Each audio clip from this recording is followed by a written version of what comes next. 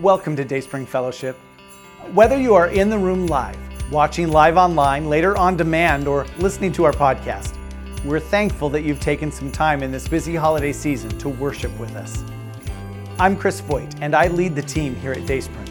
That team is made up of people committed to helping you grow. People grow here because our team loves to challenge, encourage, and equip people to become more like Jesus. If this is your first time visiting Dayspring, we want you to know that this is the kind of church where you get to be you.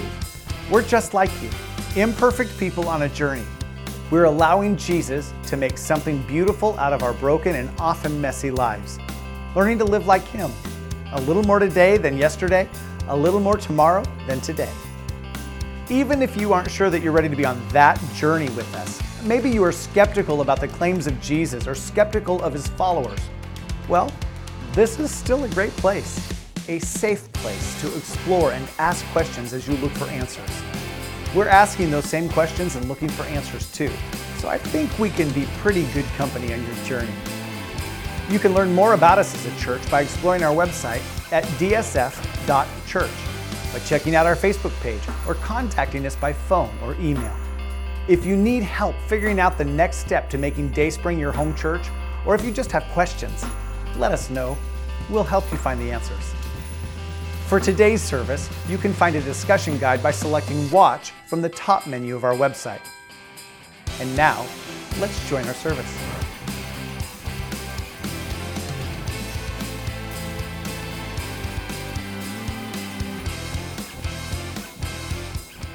Oh man, how many of you have someone in your life that just drives you crazy?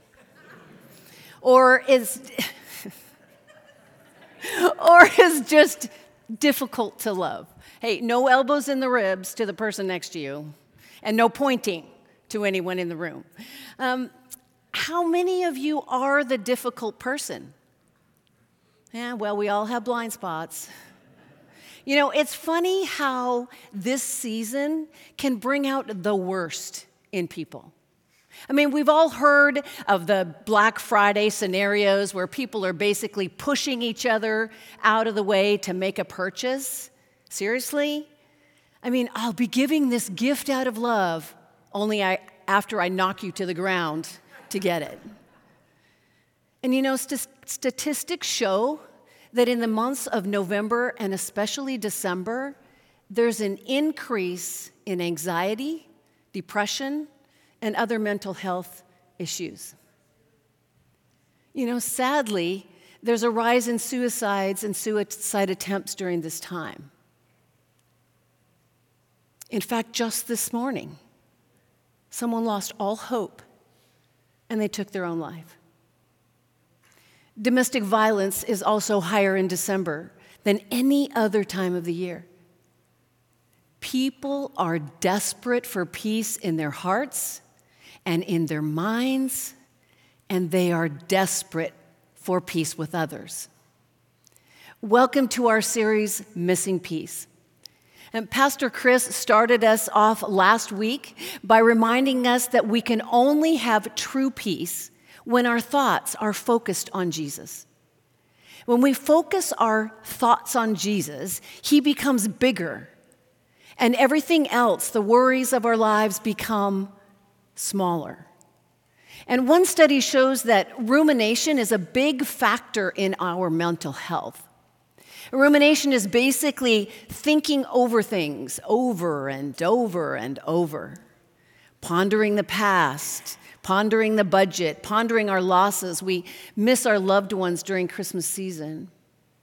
Pondering the things that we wish we could do or buy or escape.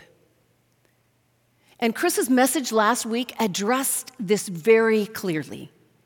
He didn't use the word rumination, but he definitely addressed what we should be ruminating on. Now, when we keep our thoughts on Jesus, it changes our outlook on everything. You know, not that it's wrong to remember and to grieve and hope for our future, but when we're looking at our lives through the lens of Jesus, it changes our outlook. It brings peace to the chaos. So if you missed last week, I highly recommend that you watch it. And if you struggle with ruminating thoughts, I highly recommend that you watch it more than once. You know, this week we're talking about finding peace with others, relational peace. God calls us to be at peace with the people in our lives, and also with the people that maybe only cross our path once in our lives. You know, like the guy that cut you off, or the gal at the check stand that's taking way too long for your busy day, or that person that gaslights you into frustration, and even that person who legitimately hurt you and you haven't fully dealt with that hurt yet. Although this might be an issue all year long, the holidays can exacerbate these situations. And we know that the enemy seeks to kill and steal and destroy anything that is of God, even Christmas cheer. And I find this typical of our enemy. As I told our Bible study last Tuesday, nothing brings Satan more Christmas joy than watching us be distracted by the frustration of the season. And the frustration of the season usually gets directed at people. So before we dive in, let's set our hearts and minds on Christ and the reason for the season. Let's pray before we begin.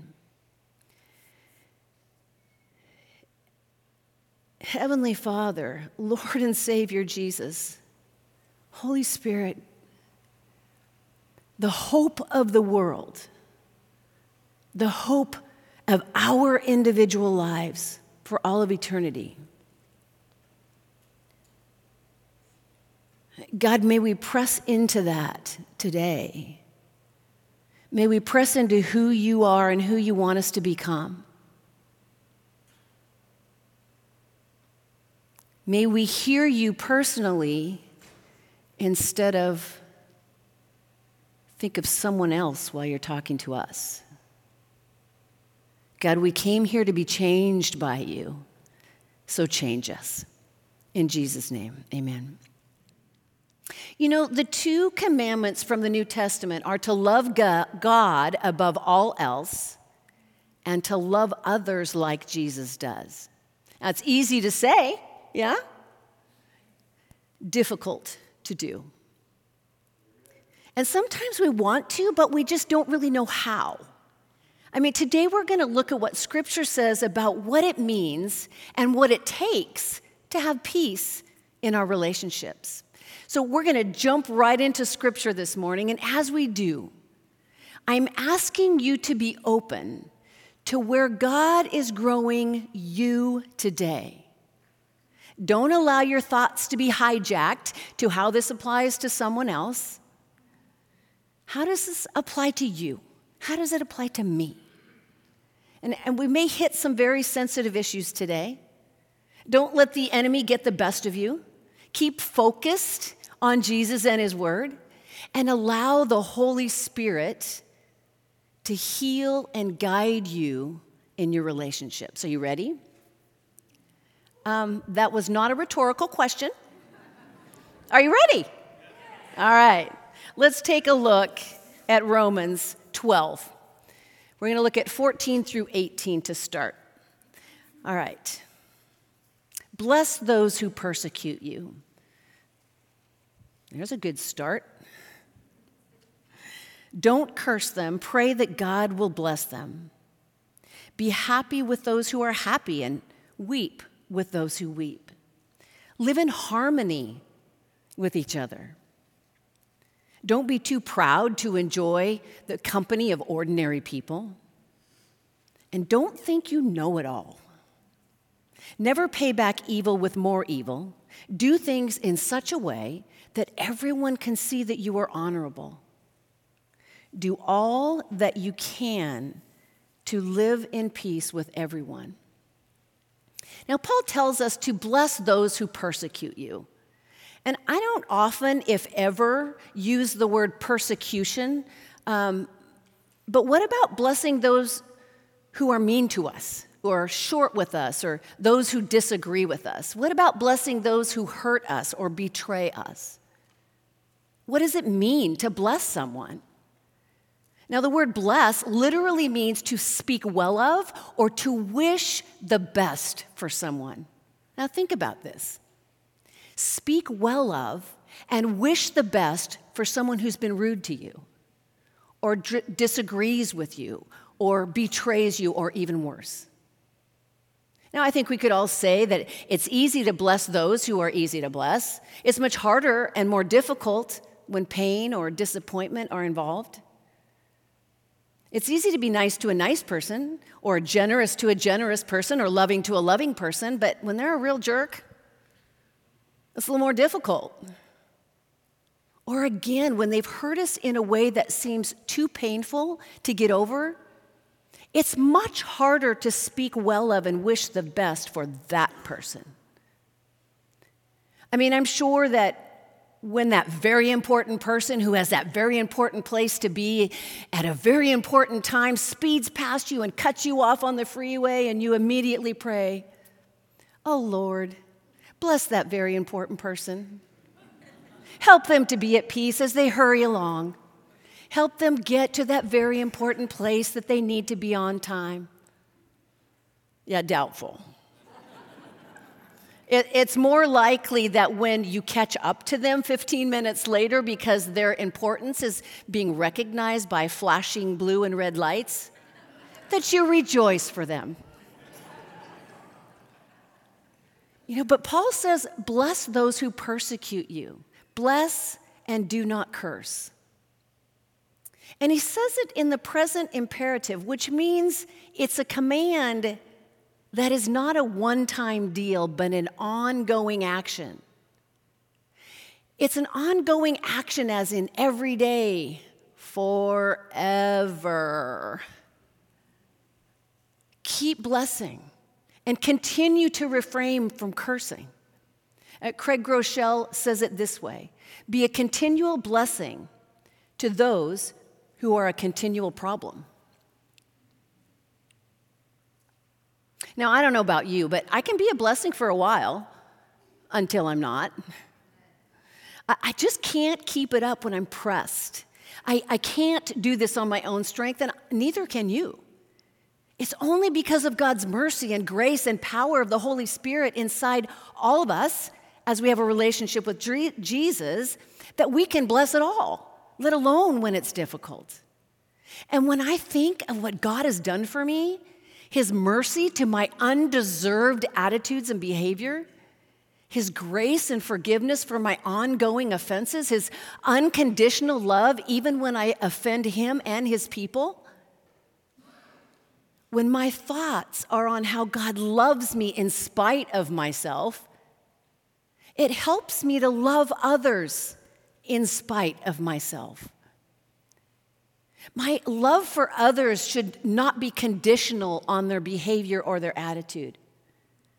And we'll get back to that one, so don't what if me just yet. My love for others is conditional on my behavior and attitude. When I mentally and emotionally connect with the Holy Spirit and allow His love to flow through me, only then can I lay down the offense and get over the irritation, forgive the hurt. And how I love others is what brings peace in my relationships. Now, I see your minds working. I promise we'll get to the what ifs before we're done today. Now, in verse 16, Paul says to live in harmony with one another. And verse 16, he says, live in harmony with each other. Don't be too proud to enjoy the company of ordinary people, and don't think that you know it all. It's a great verse for those of us who are just waiting to be offended. For those of you who are constantly on the edge of your seat, just waiting for someone to offend you again, over the past issues or over the current situation or over tomorrow's predicted outcome, over politics or the parking spot at the mall or church. Paul says to live in harmony. Overlook the offense. Choose not to be offended. Now, it sounds easy, yeah? But it's very difficult for someone who's in that rut. It takes focusing on Jesus and humility and maybe even an accountability partner who will call you out on it. And we can't control other people's words and actions, but we can control how we respond. And here's the thing. People will hurt us and disappoint us and lie to us and offend us somehow. And as I said, we have to choose how to navigate that. When we are looking to be hurt or insulted or offended, we will most likely find what we're looking for. Looking to be offended is a lose-lose situation. No one ever said that walking around with a chip on their shoulder enhanced their life. And no one ever said they're so glad that they're so easily offended because it makes them so much happier and so much more productive. You know, I wonder how much time is lost, spent on ruminating on the negative about someone or something. Check yourself to see if you have a critical spirit and are regularly the one that is offending others. I mean, what types of comments are we making? What are the norm for us? Are they critical or passive-aggressive toward another? And if they are, we're not creating harmony, we're creating tension. So what do we need to do differently to live in harmony? If you don't know, ask your family and friends and pray that they will be healthy enough to tell you the truth in love, and that the truth is received with love. A critical spirit often has its root in pride. You know, someone with a critical spirit can always identify how a person could do better, or at the very least is quick to point out the fault or the low quality of or the mistakes of others. A critical spirit does not create harmony. And even if it isn't directed toward me, I just don't enjoy being around someone who's always criticizing someone or something. You know, pride causes people to think that they're better than or above someone else. I have a better education. I know more about the subject. I have more experience. I'm in a higher position. And pride also causes people to think that they know it all. I mean, I have to say, there are more people that think they know everything because they read it on the internet or they saw it on the news than ever before. They think because of said knowledge that they are better than or smarter than or righter than someone else. They're all that and a bag of chips, for those of you who remember the 90s. You know, since COVID, there is more polarization than ever before on just about any subject you choose. And if we disagree, all of a sudden there's this tension and then it gets weird. You know, the right fighting is at an all-time high. You know, right fighting is when we care more about being right than we care about the relationship. Now, people can't have a real debate on any given subject without emotions getting hot or at least stirred up. And I don't understand what happened. I mean, personally, I love debating any subject. Just having a conversation with someone who has a differing opinion to broaden my emotional intellect.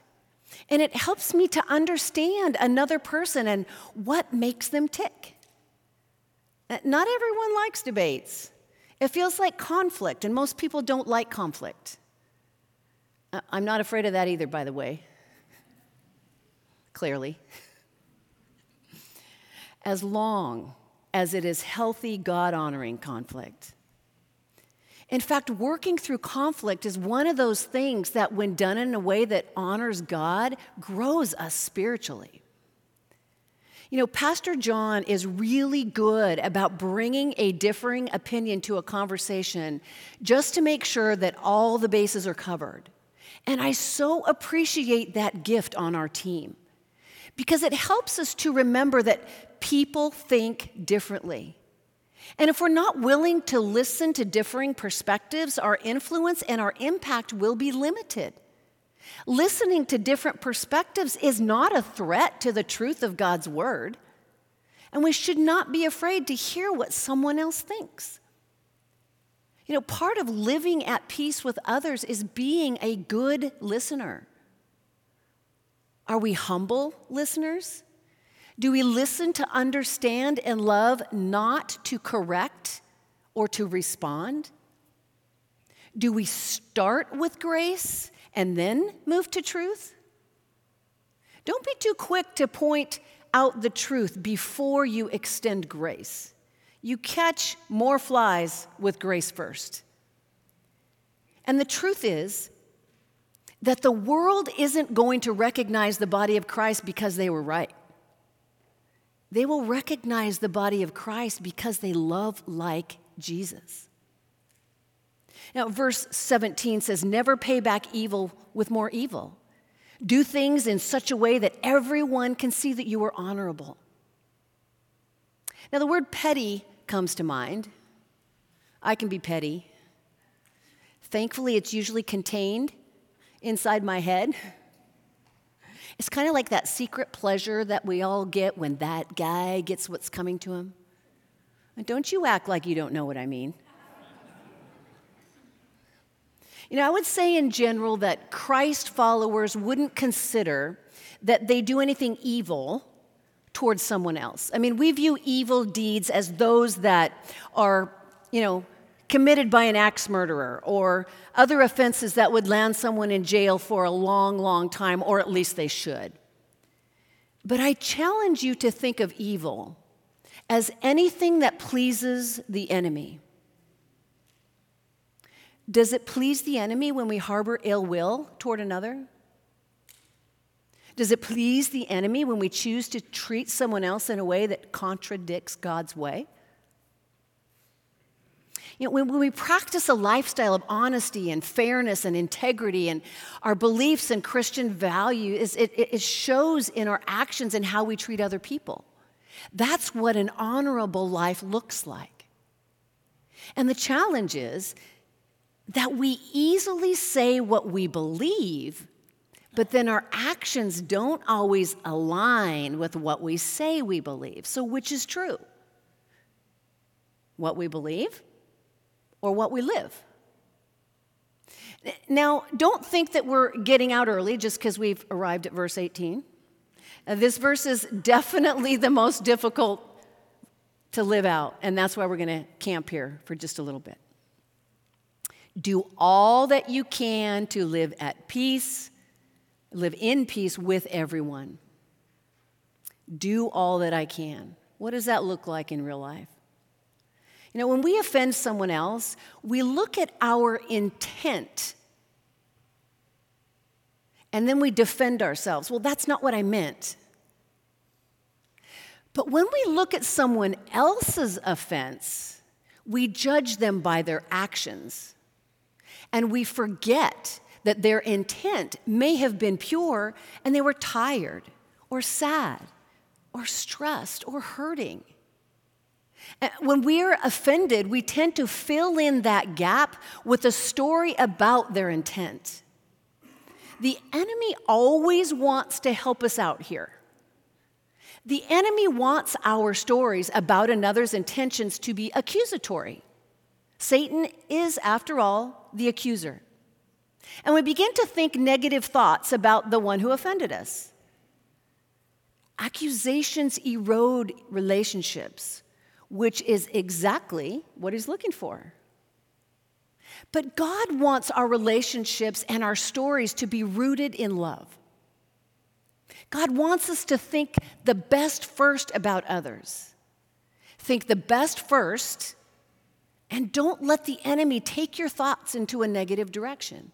And when in doubt, for crying out loud, clarify. I mean, allow Jesus to work in the relationship and clarify what you're thinking. For example, you were pretty short with me yesterday. Are we okay?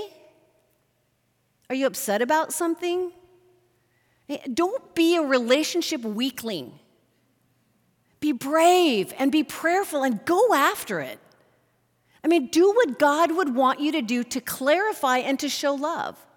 And if it's not that big a deal for you, truly, then just let it go. Choose not to take up the offense. Relationships are so much easier and more fun when we don't have to second guess everything. Living at peace requires a shift in our thinking and a decision to love like Jesus. It requires humility and gentleness and patience. Ephesians 4:2 says, always be humble and gentle.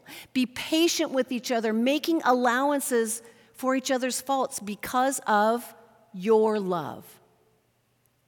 We make allowances because of our love, which is made possible because He first loved us. We make allowances because of what God has done for us. We make allowances because Jesus said, I'll be the sacrifice. I'll suffer grievous offenses and pain, both physical and emotional, so that I can show you what love truly looks like. I mean, what if Jesus were as easily as offended as we are? I gave the Sermon on the Mount, and those yahoos weren't even paying attention. I just healed the sick and blind, and they don't even believe me. What a bunch of losers. His example of overlooking offenses is our example. I mean, what if He didn't overlook my offenses? What if Jesus didn't overlook my faults? That would put me on a fast track to hell. And I think I need to be better at overlooking small offenses and not filling in the story with the accuser's ending, but filling in the story with the love of Christ and His ending. Now, overlooking an offense isn't pretending that it didn't happen. It's making a conscious choice to let it go. It's forgiving in real time. It shows wisdom in choosing relationship over being right or harboring hurt feelings. Proverbs 9:11 says this, a person's wisdom yields patience. It's to one's glory to overlook an offense. Now, the word overlook, or avor, in Hebrew means to pass over. It means to get up and above. Pass over the offense. Don't get dragged down into the offense. Okay, Michelle, I get it. Overlook smaller offenses, but what about those more difficult situations?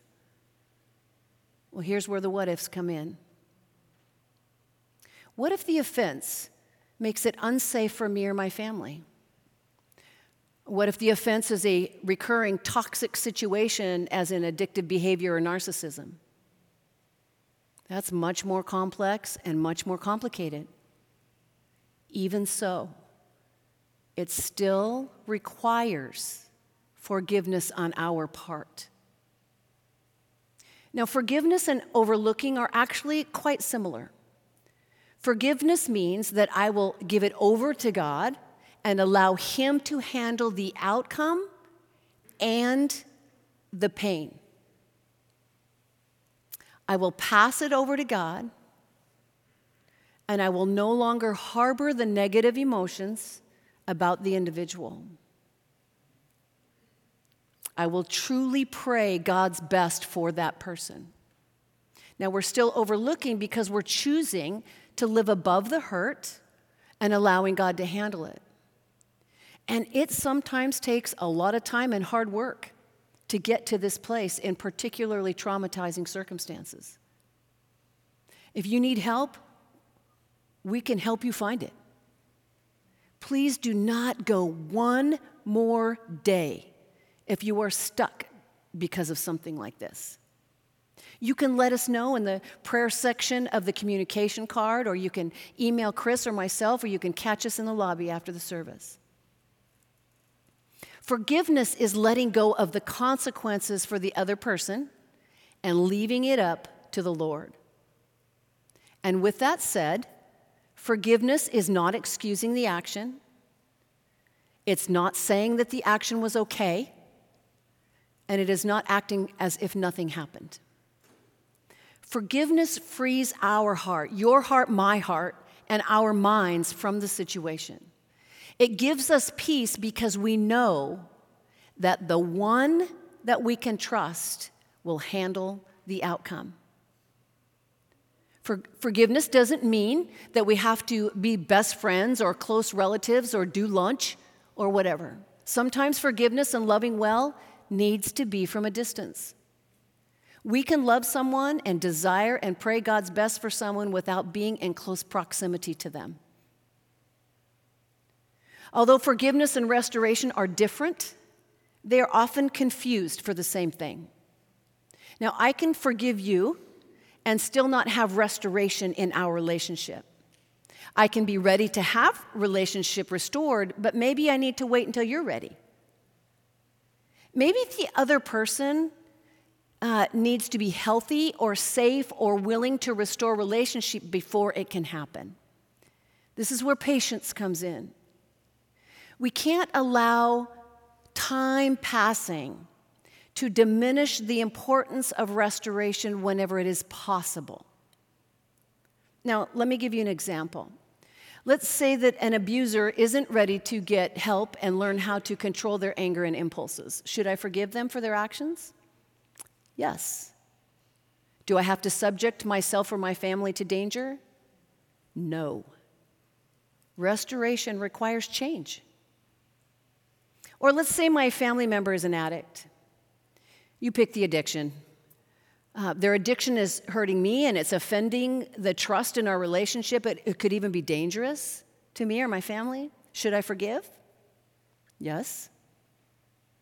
Is it appropriate to set boundaries in the relationship until they get some significant recovery time under their belt? Yes. Restoration requires change. Restoration takes two, but forgiveness only requires one. If it is possible, as far as it depends on you, live at peace with everyone. Sometimes it doesn't depend on us. We can do all the right things with all the right attitudes, and the other half of the equation just hasn't done the work yet. We must always be prepared and ready for restoration because God is always working in the lives of people. And God, it is just amazing what He can do in the lives of people. I mean, look at Paul. He was a murdering religious zealot, and look how God restored him. I mean, look how many people do choose to get help that they need to overcome addiction or betrayal or anger or you name it. And they are successful. Don't ever write someone off of God's list. Continue to desire and pray for God's best in their lives. That's our part until they're ready to do their part. Unfortunately, sometimes the restoration does not happen this side of heaven.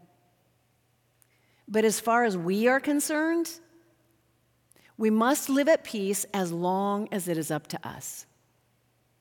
And let's face it, sometimes we are the reason that the restoration is not happening. We just can't get there. We just can't forgive. We choose to stay mad or stuck or angry or hurt, and we choose not to give it up to the Lord. You know, I can relate to this on a smaller scale. When Tony and I are having a constructive discussion, that's pastor language for intense argument. And we get things worked out, and he's all ready to be fine. His ADD's moved him on, and he is a forgiveness machine, which is also annoying. Because, sometimes I am not quite ready yet. I'm not ready to let go of the mad. I kind of want to sit in this anger for a few more minutes before I let you off the hook. Obviously, an emotionally healthy choice. And obviously, I will not be at peace until I move on also. The bottom line is that we cannot experience true peace until we experience peace with others. We cannot have peace with Jesus if we are cultivating conflict with others. In fact, receiving communion, when we receive communion, the Bible says that if we have conflict with another person, we should go and reconcile first. That's how seriously God takes our relationships. As far as it is up to us, be at peace with others. Now, here are some things for us to consider on our journey to healthy, loving relationships. We must embrace becoming considerate. This means that we consider others' feelings and thoughts and existence valuable, even when we disagree. We must embrace patience and the fact that we are not the only ones on the planet. We must embrace sympathy and empathy and learn how to respect people even when they are doing things differently or thinking differently or acting differently than we want them to. After all, we are probably doing or thinking or acting differently than someone wants us to.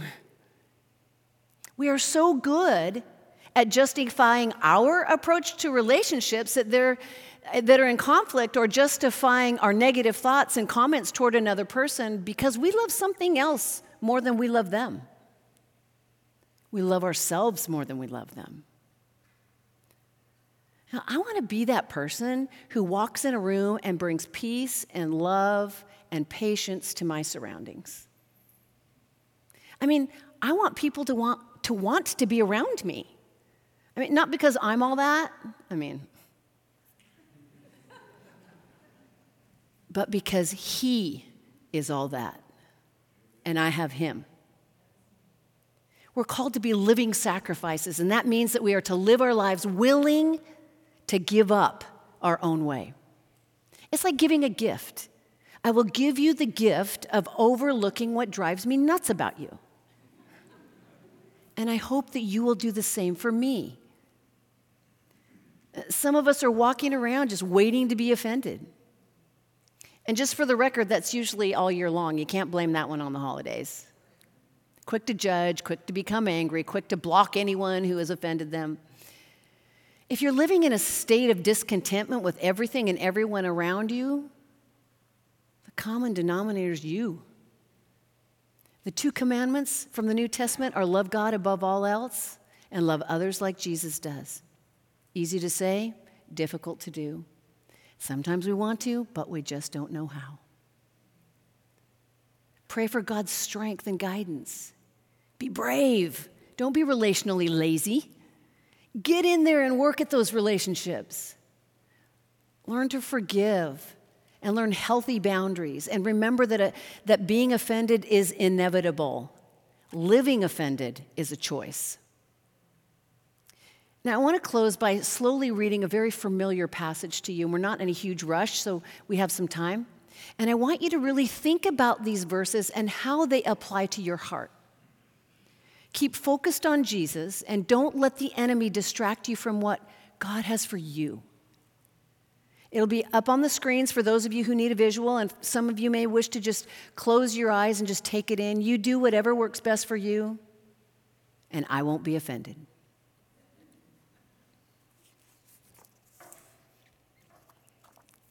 1 Corinthians 13, 1-3. If I speak in the tongues of men or angels but do not have love, I am only a resounding gong or clanging cymbal.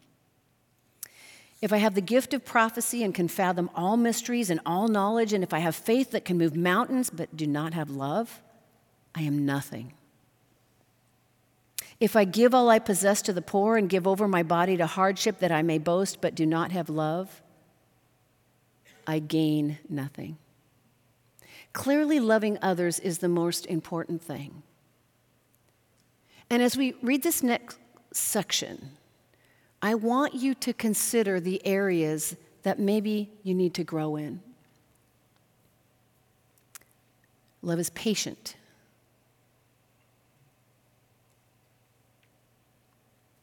Love is kind. It doesn't envy or boast. It is not proud. It does not dishonor others, and it is not self-seeking. It is not easily angered, and it keeps no record of wrongs. Love does not delight in evil, but rejoices in the truth. It always protects, it always trusts, it always hopes, it always perseveres.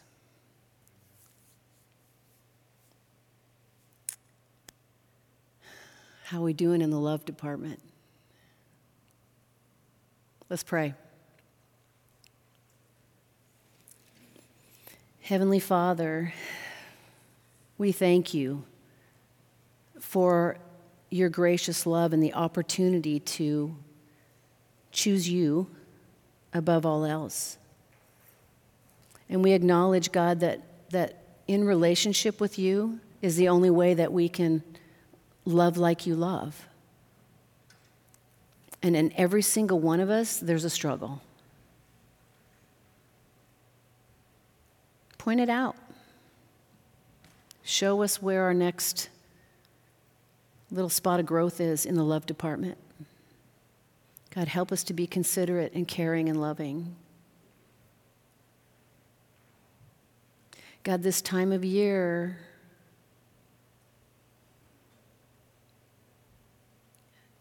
can be difficult. And the fact that we're celebrating the birth of the one who saved us, for so many, doesn't take away the sadness and the difficulty of the season. So God, I just pray a special blessing on those hearts who are hurting and those minds who are away from you. That they would rejoice in the gift of your salvation. Feel the presence of your love in the difficult challenges. Have the ability to forgive and set healthy boundaries that honor you. We love you, Lord, and we know you love us. And we thank you in Jesus' name. Amen.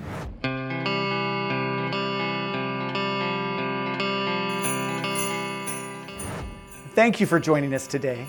Let me encourage you to download the discussion guide by selecting Watch from the top menu of our website. Working through those questions on your own or with others will help the truth of God's Word begin to shape your life as you grow to be like Jesus. Please reach out if you have any questions or want help on your spiritual journey. My email address is on the screen, or you can call the church during the week. If you are just checking us out today, please know that we don't expect you to give anything to support Dayspring. We count it a privilege to play a small part in God's perfect work in you today. The people who call Dayspring their home church make this ministry possible. Their faithful giving is proof of God's work in their lives, and they want to pay it forward so you can experience the same life-changing presence of Jesus. For those of you who would like to start giving, we have 3 easy ways for you to get us your gift. Please see the online giving section of our website, or text GIVE to the number on your screen, or mail a check to us at the address you'll find on our website. Until we meet again, I am praying that God will give you opportunities to use your influence for the glory of His kingdom. And one more thing. Thank you for liking and sharing and following Dayspring on whatever platform you connect with us. Thank you for rating us where that is appropriate. Even more, thank you for sharing our services with your friends and family. If this service was a blessing to you, it'll probably be a blessing to someone else too. God uses you to plant seeds in other people's lives, so keep sowing.